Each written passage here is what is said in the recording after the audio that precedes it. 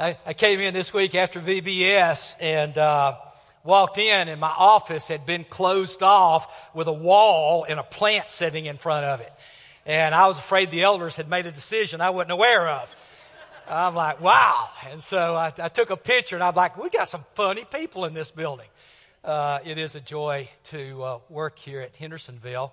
Among the incredible privileges that we have at our church is just so many gifted people who can preach. We're overflowing with talent. Among those that we have who can both preach and teach in just wonderful ways is Brother Rodney Cloud. Dr. Cloud has been a blessing to this church for a long... What year did you come, Brother Rodney? 93. I want y'all to think about that. That is now, 30 years blessing us here with lessons and sermons and personal counsel. And Brother Rodney's going to be sharing a lesson next Sunday. And he's going to bless us richly in that. And looking forward to that. He's wanted to do that and was concerned a little bit because of some back problems. But the doctor gave him a big thumbs up. And so we're excited about that. And so we look forward to that next Sunday. A lot going on here at Hendersonville. Of course, today is Father's Day. And let me say a word about both Father's Day and Mother's Day. Those can be complicated holidays because not everybody was blessed with a good mother. Not everybody was blessed with a godly father. But let me just say a word about that. Ultimately, all of us are blessed with the greatest of mothers because there are motherly qualities that God possesses. He was a mother to Israel. He's a mother to us. There's also, of course, the fatherly qualities of God. He's the perfect heavenly Father.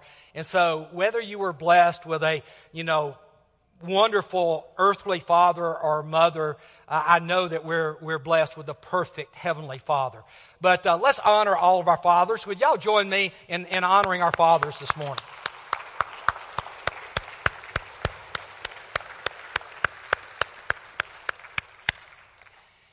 You know you've arrived as a father when your son takes you out to eat and when the waiter says, "How many tickets?" and he says 1.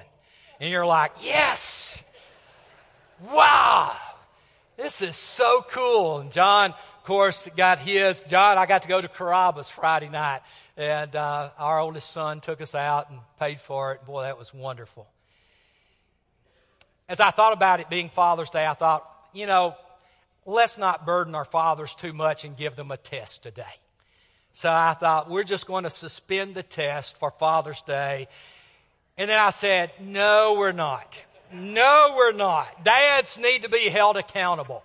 So you're going to see something familiar in our questions today. Question number 1. In what chapter of Matthew do you find over 40 fathers listed?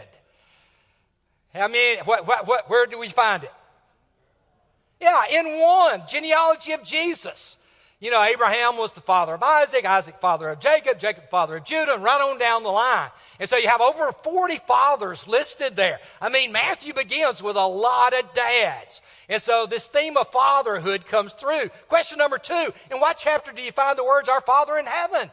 Now again, I've been pushing the Sermon on the Mount. Matthew 5, 6, and 7. Anybody remember which one the Lord's Prayer is found in? Chapter 6, yeah. It's found in chapter 6, our Father in heaven. That's how Jesus taught us to pray. Question number 3, name one chapter where the name of James and John's father is mentioned. He's mentioned actually in a couple of places, maybe even in another one in the next week or two. I've not looked further ahead in Matthew. First of all, what was James and John's father's name? Zebedee, yeah, wonderful. And he is found in chapter 4 in the calling of James and John. And then in chapter 10 when Jesus picks the 12 apostles. Picks the names of James and John. Question number 4. In what chapter does a father ask Jesus to cast out a demon from his son? And I know kind of like a week ago when I said about Stan, I hope they get this one. I hope you get last week's lesson coming down from the Mount of Transfiguration. Chapter 17, a father said, "I brought him to your disciples. They couldn't do anything. Could you do it?"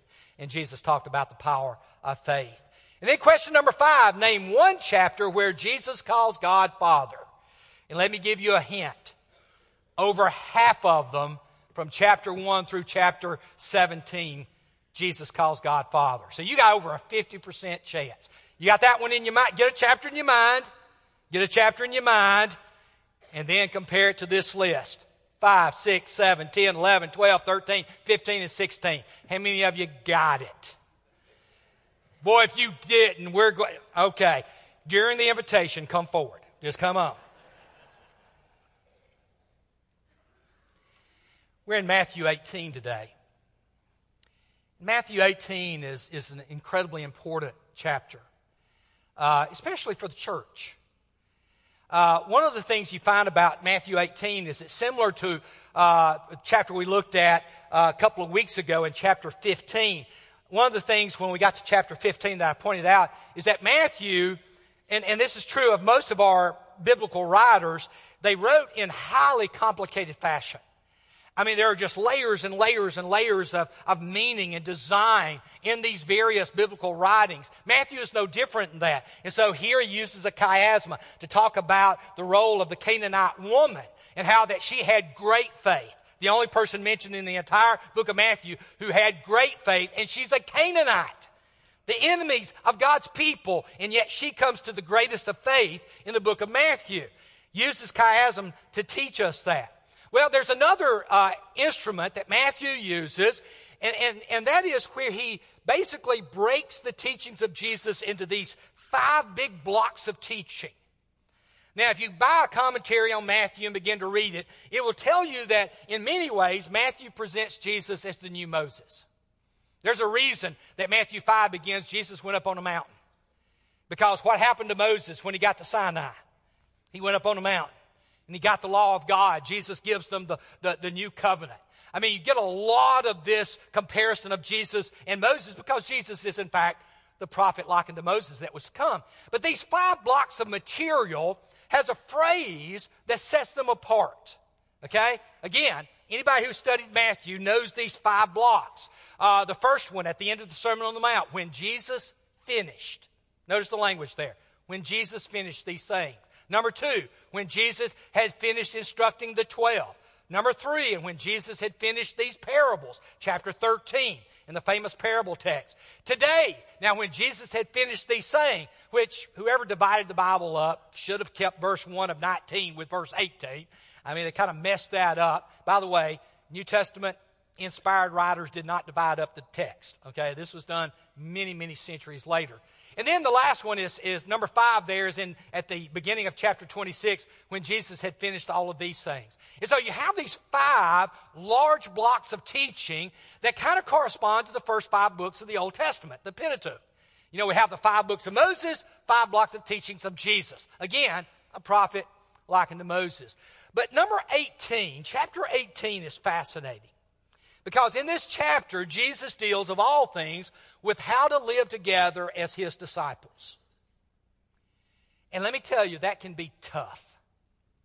That can be incredibly tough. I mean, here's Jesus instructing basically the 12 and others who are following him.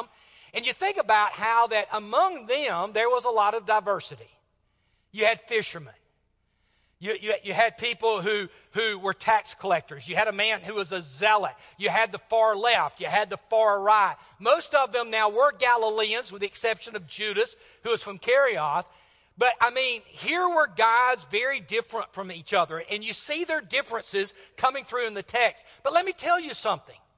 We're far more varied than they were here in this auditorium this morning. Now, racially varied, not as much. Hendersonville is not a racially diverse community. Where June and I live in Madison, it's quite different. But not so much here in Hendersonville. But we're still diverse. Just out of curiosity, let's do a survey. How many of y'all were born and raised either in Hendersonville or Sumner County? Raise your hands. I want y'all to look out. Less than half. All right, let's see. How many of you were born in Kentucky? Okay, good smattering of Kentucky people in here. How many are from Alabama? All right, not many. Isn't that good? Whoo! Man.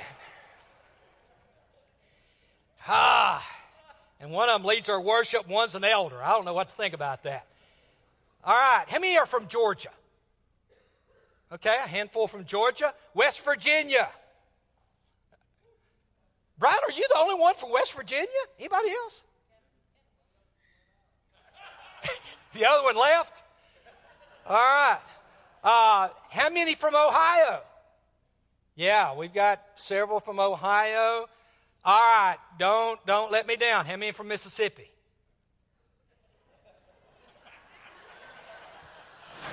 All right. Where's Tony at? I was expecting Tony. Rick, yeah, we got Rick way up here. I tell you, wow.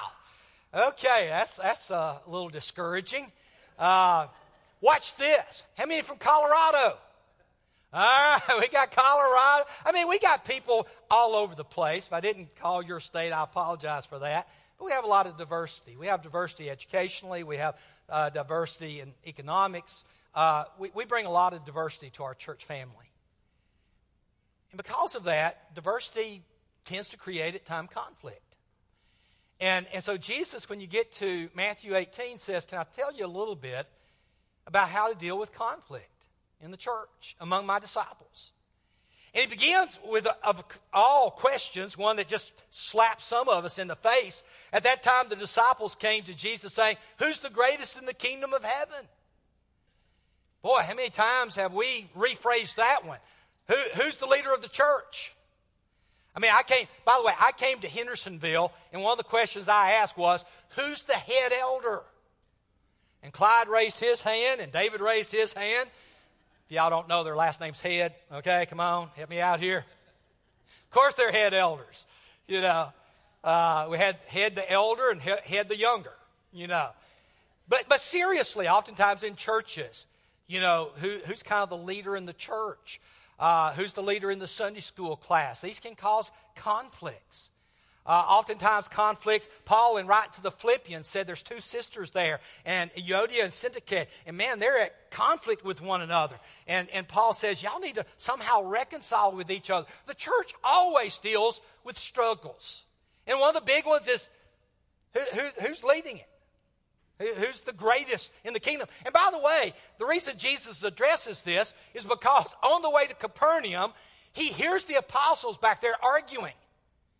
And so he says to them, what were you arguing about on the road? And boy, they're tight-lipped. Because they'd been arguing about who's the greatest. You know, Peter's like, I've got to be the greatest. My name's first in the song. Right?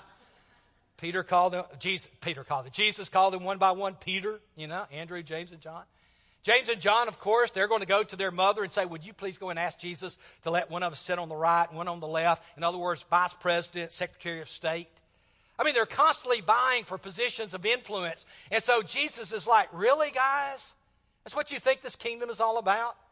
And so Jesus takes a little child, places the child in their midst, and then says this, truly I say to you, unless you turn and become like children, you'll never enter the kingdom of heaven. Whoever humbles himself or herself.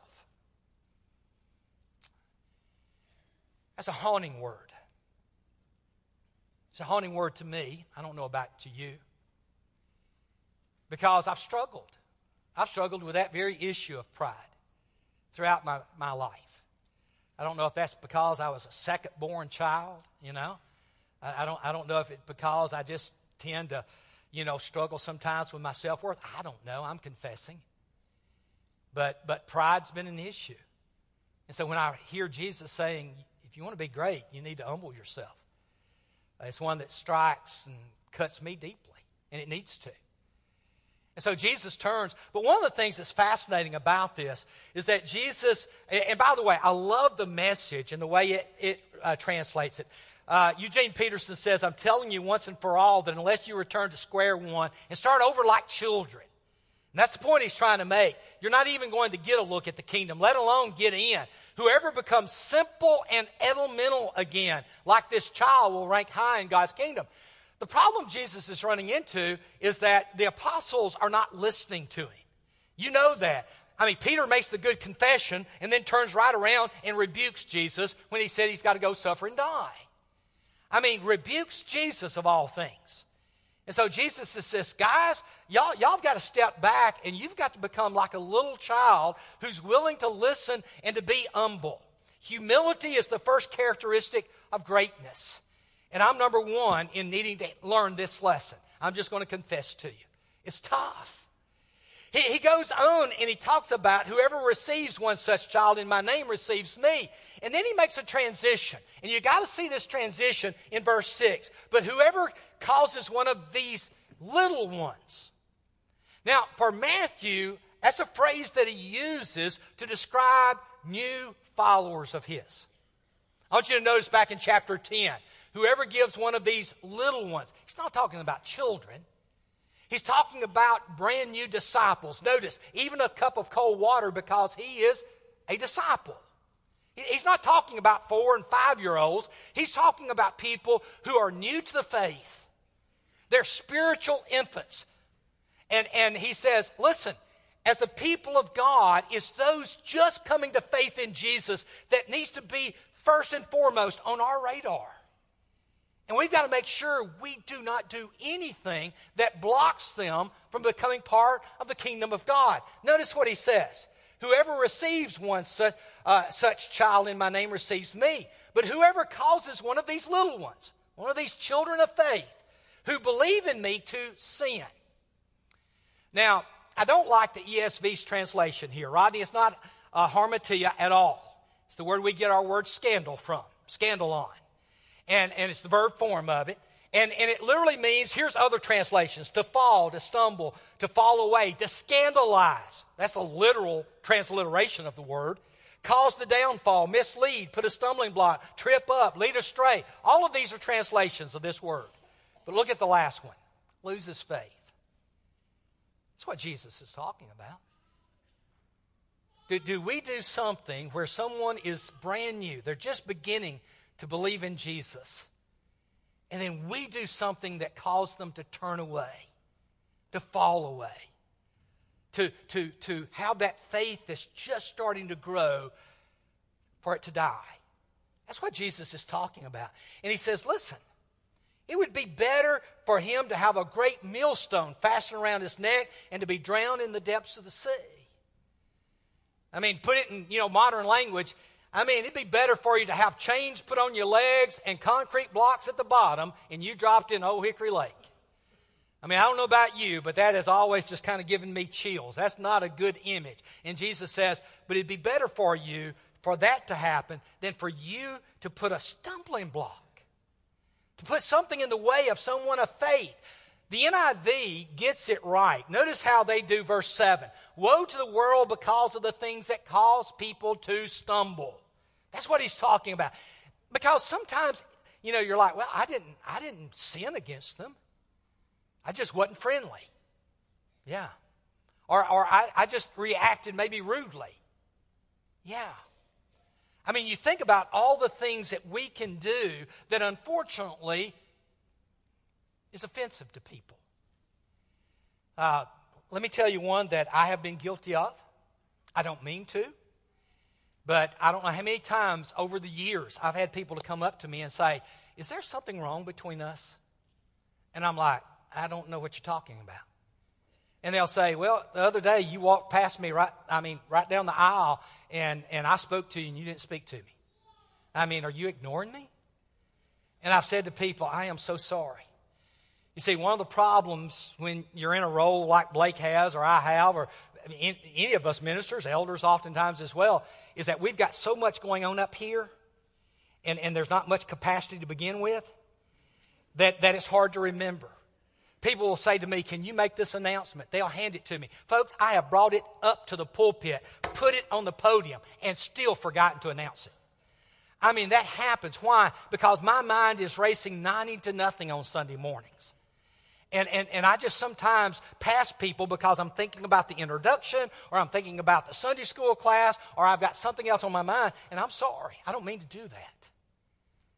But sometimes we do that. I mean, all kinds of ways in which we cause people to stumble. Such things must come, but woe to the person through whom they come, oftentimes even ignorantly. And so we've got to be aware of these things. Matthew now turns to the personal stumbling blocks. He says, listen, it's not just that you cause other people to stumble, you cause yourself to stumble. And he uses it in a really powerful way. He says, if your hand or your foot causes you to stumble, cut it off and throw it away. What's Jesus doing here? He's simply saying, listen, you got to get serious about this.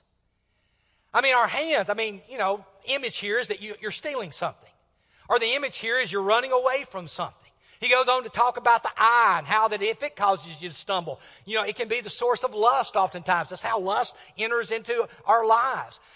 He says all of those different parts of your body, if they cause you to stumble, you need to get rid of them. It is better for you to enter life with one eye than to have two eyes and be thrown into the fire. And again, I don't like the NIV or the ESV on this one. The word is Gehenna.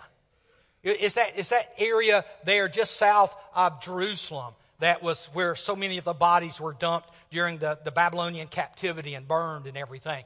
It's just an image of horror for the Jews. And he says, it'd be better to be thrown into the lake of fire. Have your eyes done instead of for your whole self to be thrown into it. So lesson number 2, you need to deal seriously with those stumbling blocks or temptation that causes you or others to lose faith or sin. We got to get serious about that. And then he turns to the big one. He says, watch that you don't treat a single one of these childlike believers arrogantly. This is again from the Message, and I love this translation. Notice childlike believers. You realize, don't you, that their personal angels are constantly in touch with my Heavenly Father, or my Father in heaven. The image is that God, He wants every person to be saved. Everyone. Peter would say, God's not willing for any to perish. None. He wants everybody to come back to Him. And we as Christians have got to realize that God is so concerned that the angels themselves are working toward trying to bring people to faith. I think most of us fail to realize that God wants us saved far more than we want to be saved. He wants to save so much that He sent Jesus to die and to watch Him die. Why? Because He wants you saved and He wants me saved. And when you think about everything that God, Jesus, God the Father, Jesus the Son, the Holy Spirit, and the angels themselves are doing to bring us into relationship with the Father, it should cause us to pause and to ask, are we somehow getting in the way of this? And then he gives an illustration. What do you think if a man has 100 sheep and one of them goes astray? Does he not leave the 99 on the mountains and go in search of the one that went astray? Very similar parable to the one you have over in Luke's gospel. You have 3 there, the parable of the lost coin, the lost sheep, and the lost son. We call it the prodigal son. Matthew's point, though, is just slightly different. Matthew's simply talking about how precious that one individual is. And if he finds it, truly I say, he rejoices over it more than over the 99 that never went astray. So it is not. Look at verse 14. So it is not the will of my Father who is in heaven that one, just one, of these little ones should perish. Children, of course, children. But he's talking about people of faith. He's talking about newborn Christians. Whether they're 12 years old or 15 years old or 95 years old. He's not wanting a single one to perish. And boy, lesson 3 is so important. No one is expendable. Which should cause all of us to realize that we have a responsibility to our brothers and sisters in Christ. It's not just the role of preachers or ministers or elders or deacons or Sunday school teachers. It's anybody who has a relationship with someone that you think, you know what? I don't know that they're living for God anymore.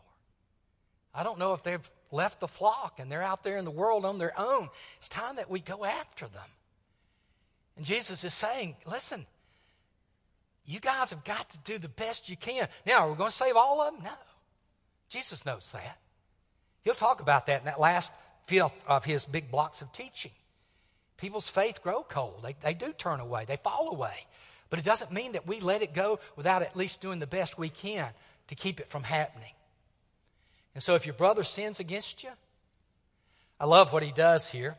He says, go and tell him his fault between you and him alone. If he listens to you, you've gained your brother. He's going to take away both sides of the excuse. Somebody offends me. What do? I go to them. I offend someone, what do? Matthew 5 says you go to them. In other words, there's no getting out of the challenge we have when we are at odds with a brother and sister in Christ. I mean, basically what Jesus is saying is, listen, if you've offended, you leave your gift at the altar and you go. And then the other person, if they've been offended, you go, just you. You go to the brother, and the aim is, here I am, I've done the offense, back there is the brother I've offended, and guess what? We meet in the middle. He's coming to see me, I'm going to see him. Why? Because our relationship is too important to let anything tear it apart. And so he says, we've got to get serious about this. And if he doesn't listen, what do? You take one or two others with you. I like what Jerry Barber says. Jerry's been a long-time friend for many, many years, but Jerry talks about this, and he says, you don't take someone who's on your side. You know, we all can get somebody who's on our side, right? He says what you do is you take someone who's also friends with the other person. Someone who can be fair and neutral and who give fair judgment. I mean, I know that takes a lot of hard work to find someone like that. See, it's easy to find someone who's on my side. It's a little bit more challenging to find someone that both the person who's offended me or who I've offended, you know, that they respect both of them. But he says you take both of them so that every charge may be established. In other words, these people can be fair and honest judges of what's going on between the two brothers or two sisters. And then if he refuses to listen to them, tell it to the church. Go to the congregation. Go to the synagogue in Jesus' day, church in our day. And if he refuses to listen to the church, then guess what? For at least for the Jews, he's like a Gentile and a tax collector. He's someone who stepped outside the boundaries. You let him step outside the boundaries. But it's not because you've not put forth every effort to be reconciled. Here's what Jesus didn't say. Jesus didn't say if a brother offends you, you go talk about him. He didn't say you pull an elder aside and say, you ain't going to believe what sister so-and-so said to me or what brother so-and-so said to me. You don't hop on your cell phone, you call up a friend and say, you're just not going to believe what happened to me today and how mean this person was to me. You see, that's our natural response. Our natural response is to vent to someone else instead of trying to be reconciled to the person we've had the conflict with. And so Jesus is sitting in there saying, listen, guys, ladies, it's going to be tough being my people. And so you've got to get serious about reconciliation. And listen, Brian Shepherd can tell you all day how difficult it is sometimes.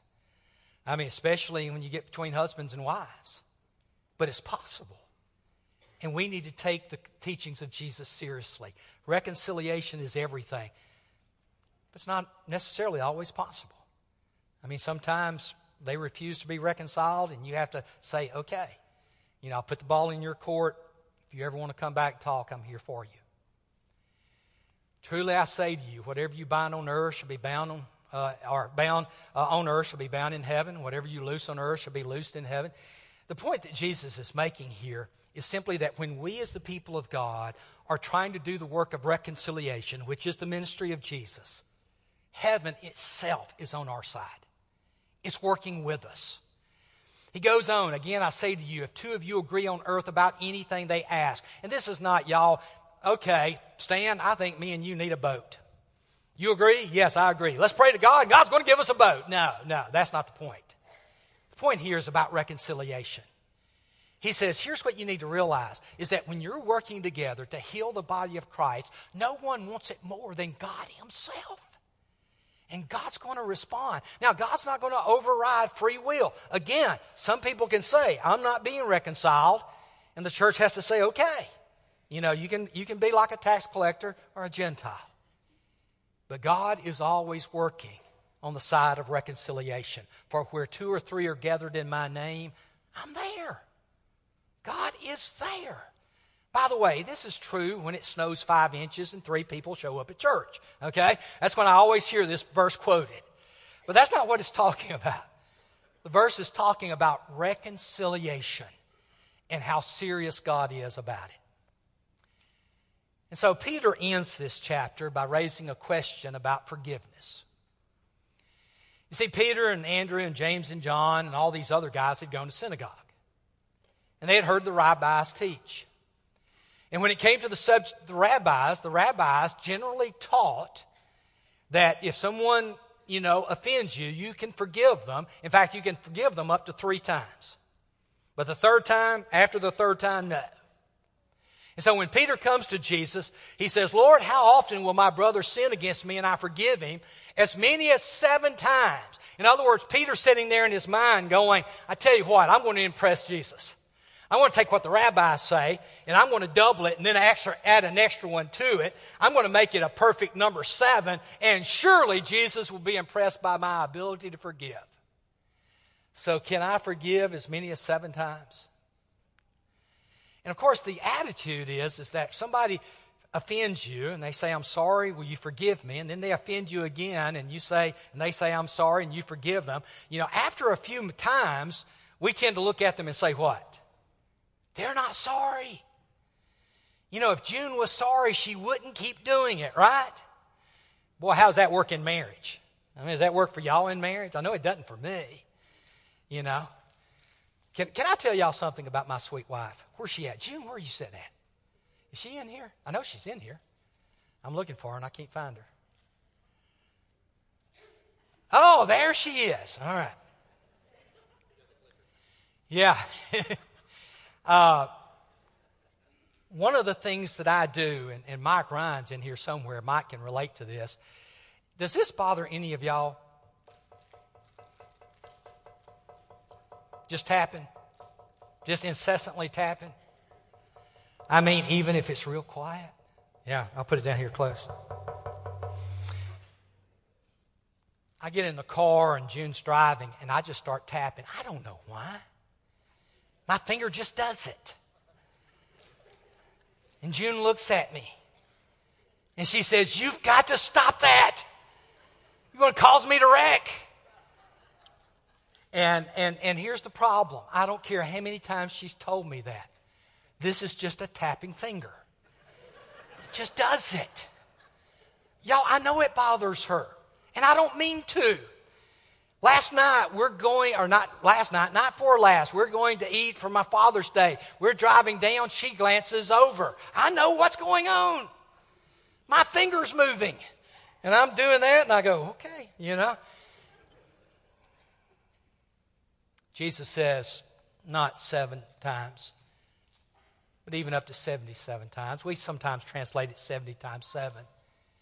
But the point he's making is going all the way back to Cain. God said, whoever harms Cain, I'm going to avenge 7 times. Lamech came along and said, if Cain is avenged 7 times, I'm going to be a 77-fold times. In other words, 77 times. And basically Jesus says, just as much as vengeance takes place in the world, so forgiveness needs to take place. And by the way, if you're counting and you've got up to 78 and you're like, sorry, you're not understanding what Jesus is saying. We need to be a forgiving people. He said the kingdom of heaven is like a king who wished to settle accounts, and he brought a servant in who owed him 10,000 talents. By the way, 10,000 talents simply means more than one could ever repay. Some translations put millions, some put hundreds of thousands. It doesn't make any difference. The point is, the person couldn't pay on minimum wage how much he owed the master. And so the master ordered for him to be sold, his wife and children. That's the way you dealt with debt in the first century. You were sold as kind of an indentured servant, a slave, until you paid it off. And the servant fell on his knees and said, have patience with me and I'll pay you everything. And of course, the king knew he couldn't do that. But the king had pity on him and forgave him the debt. Hey, I'm forgiving you the debt. But then Jesus says this very servant went out and found a guy who owed him 100 denarii. Denarii is how much you make in a day. So this is 100 days' wages. Several $1,000s, but not millions, not hundreds of thousands. I mean, it's, how much a car would cost or a truck would cost today. And he says that's how much he owed. And he came up to him and notice what he said. He seized him by the neck. He began to choke him. Pay me what you owe me. And the guy himself began to plead with him. Have patience with me and I will pay you. And he could have. Over time, he could have paid the debt. But the servant refused, had him thrown into prison until he could pay everything back. In other words, you're going to be an indentured servant until you pay everything. And when the other fellow servants saw this, they went back to the master and reported to him. And the master called him in and basically says, I can't believe what you've done. I forgave you of your debt, but you can't forgive your fellow servant of his debt. And the point simply, and you all know it, Jesus forgiven me far more. Far more. Thousands, millions of times more than any sin anyone else has sinned against me. Same is true of you.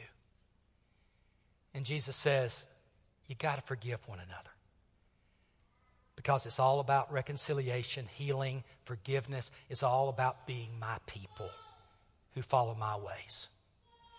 And so he threw the first servant into prison until he could pay off his debt, which of course he never could. You can read between the lines on that one. Lesson 5, our forgiveness of others will never compare to how much God has forgiven us. So we had better be willing to forgive others as well. And so this week, let me challenge you with these things. Number 1, pray for a childlike faith. Pray for humility. I know I need to. Number 2, are there stumbling blocks you need to remove from your life? Whether stumbling blocks you're putting in front of others or you're putting in front of yourself. What stumbling blocks do you need to remove? Number 3, pray for and reach out to someone specifically that needs to come back to Jesus. If you know of someone that used to sit in the pew beside you who's no longer a part of the kingdom of God, give them a phone call. Meet them for lunch. Ask them, hey, what could I do? Is there any way I can restore you to the faith you once had? And number 4, with whom do you need to be reconciled? Is there someone you've offended? Someone that's offended you? It's time to meet them halfway. Would you do that? Because I tell you, that's what makes the church the true people of God. Our elders are going to be going to the sides of the walls. They'll also be upstairs, and they'll be in the back foyer back there. If you have a need, if you need someone to pray with you, if you'd like to be baptized, and you want to set that up, they'll be glad to arrange that. You can do that. I'll be up here as well. Jen and I are going to be greeting right back here after our singing. We would love to meet our guests today if you would like to come out and introduce yourself. But whatever your need is, once you come, let's go, we stand and sing.